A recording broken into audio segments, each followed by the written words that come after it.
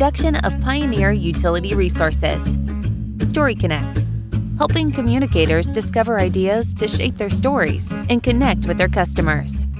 How can data support strategic storytelling? That's what we'll be talking about on this episode of the Story Connect podcast. Hi, I'm Megan McCoy-No, one of the storytellers at Pioneer Utility Resources, and your host today. I am joined by Brianna Wall, Manager of Marketing and Member Relations at Oklahoma Electric Cooperative. Brianna, thank you so much for joining us. Thank you for having me. I'm excited to be on Pioneer's podcast. Story Connect podcast is the best because we share ideas, right? Which is what cooperation is all about. Before we dive into the data, though, tell us a little bit about your co-op. So I'm at Oklahoma Electric Cooperative in Norman, Oklahoma, and we have about 60,000 meters, and we serve about 7 counties in central Oklahoma. So our membership is very diverse. We serve some very urban areas, some members who have some very high expectations with their co-op, their communications, and then we have a broadband subsidiary, OEC Fiber, and we have we serve broadband to about 33,000 subscribers throughout our service area. So we're very busy. I was going to say, I could see why data is kind of an important piece of the puzzle for y'all to have in your communication planning. Now, you presented at NRECA's Connect conference on how to leverage analytics to be more strategic with your communications plan. Brianna, can you just tell me why analytics matter in storytelling? Sure. So can I start by giving you the 2 examples that I used? Because they're a little different, and you can get something different from each of them. So the first example was using data to inform our strategic communications plan.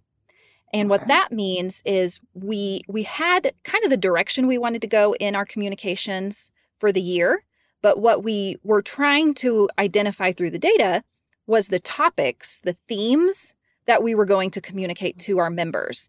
So rather than communicating a little bit about all of our programming, all of our products, our services every month, just a little bit in every piece of or every channel, we decided let's take each month and focus on something different that's still beneficial. It's still part of the cooperative difference. It's a benefit to members.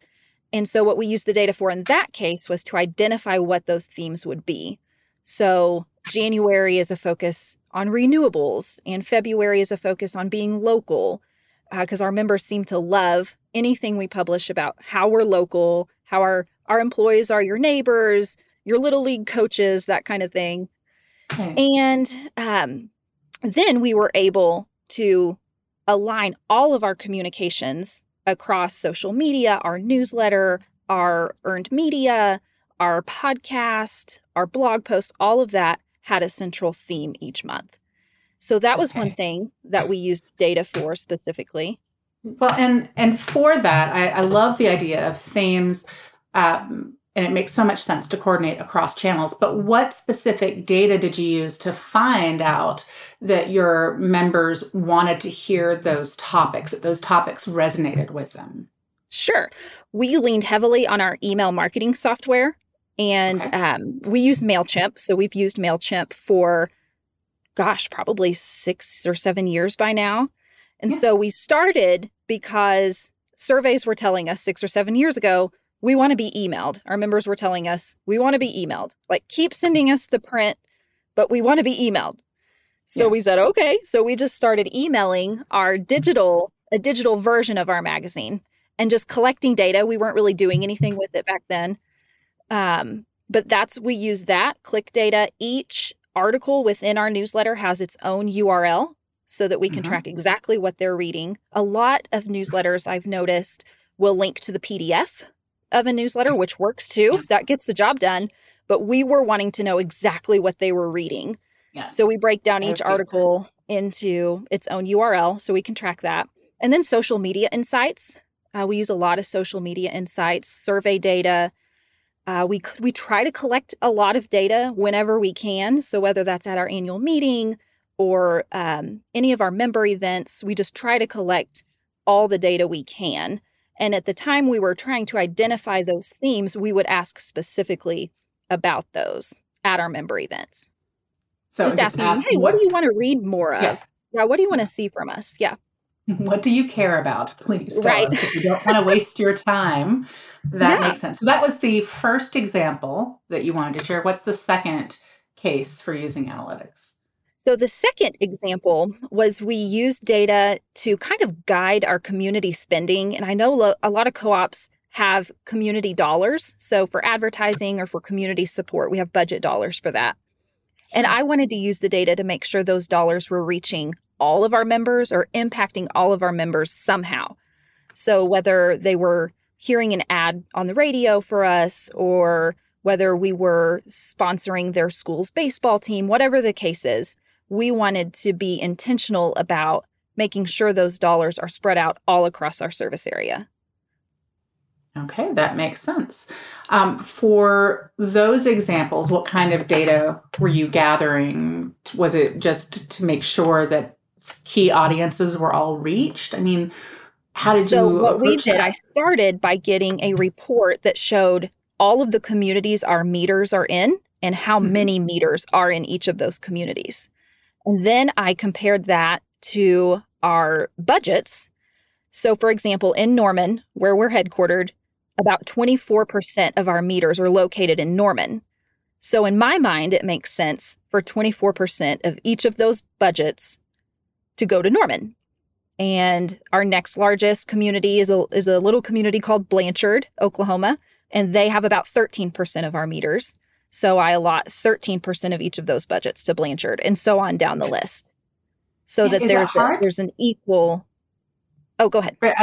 I appreciate the making sure that, even if you're based in one community, not all of your members are there. So making sure that there's an even distribution of member money and investment. It makes sense as a steward of the cooperative to do that. But is it hard to say, this is it? This is, that 13% of our budget, and we can't do anything more here, even if you hear about a really cool opportunity?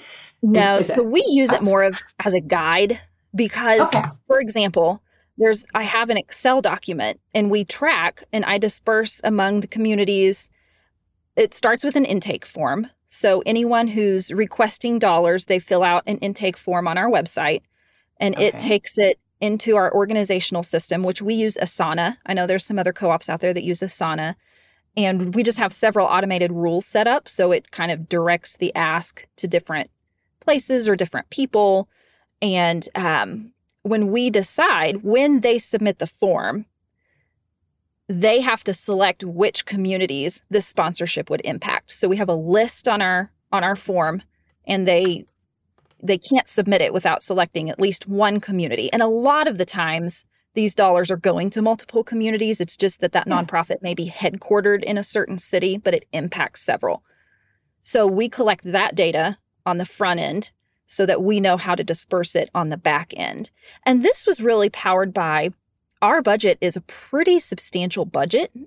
It's not as large as our operations or our purchasing budget, but it's pretty substantial for what it is. And we've discovered that senior managers and board members especially, it's harder for them to conceptualize what we're doing with the budget because it's so gray.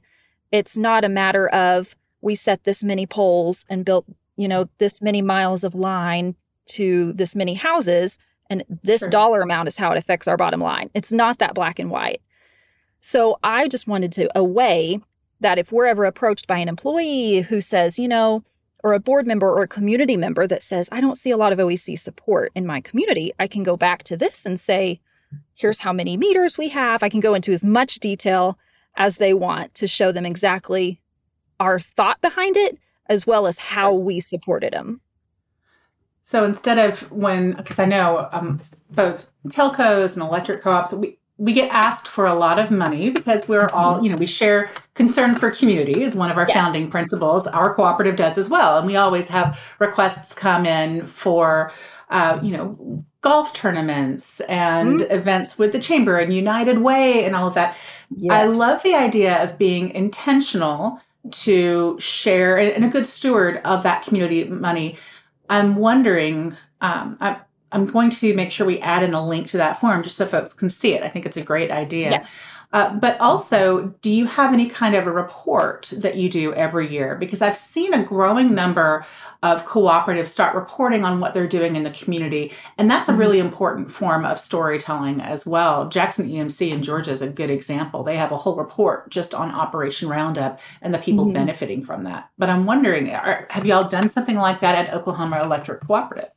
Yes. So our marketing and member relations team, we actually have the opportunity every year to present to our board what exactly we've been up to and how we are impacting.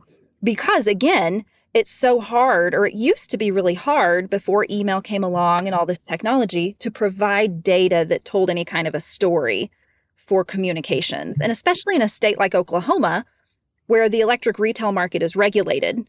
So unless you have a giant house with a giant load, you don't really have a choice in your provider. And a lot of boards respond to that with, well, why do we need marketing then? So having this data is hugely helpful. So yes, we present it to our board in a way that shows what they are giving us to work with, how we are using that to impact their communities in a positive way. Okay. Have you ever made that kind of information, not on a granular level, I'm sure, but on a broader level, available to your membership as well, like at the annual meeting or at other events? We have not. Now, we will.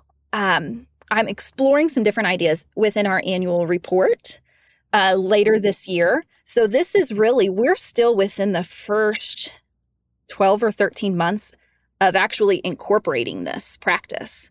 So we're adding to it, we're trying to enhance it, and we keep finding ways to make it better and more automated, which is huge.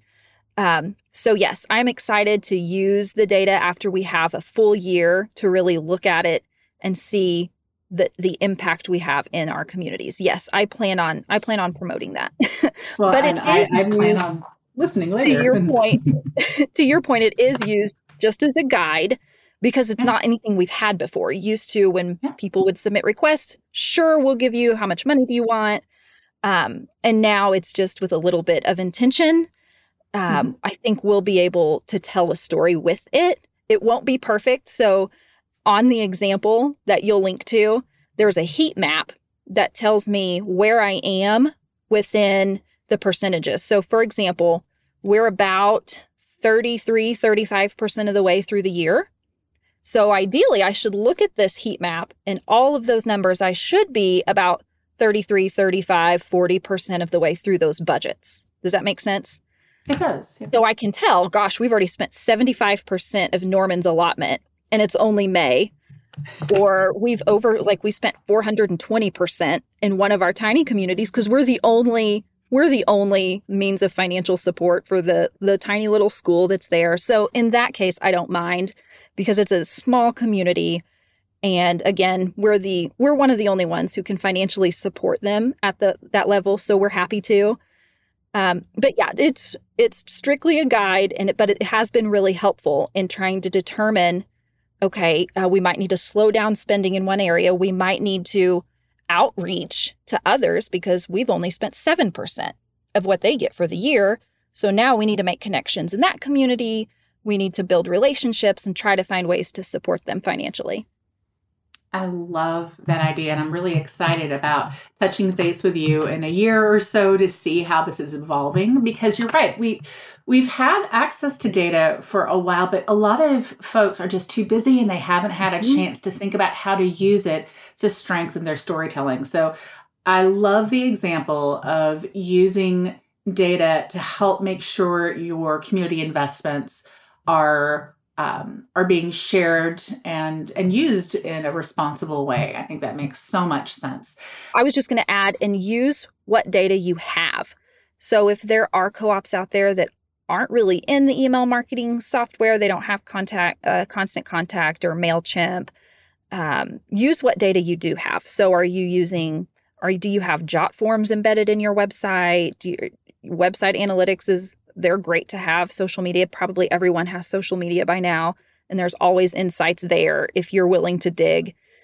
But you don't have to launch a new program or hire somebody new to start a new project, you can start with the data that you have and just start playing around with it, sorting it. I mean, we all have access to a ton of member data, usage data, especially billing data, all kinds of information that we can use to help them spend less money.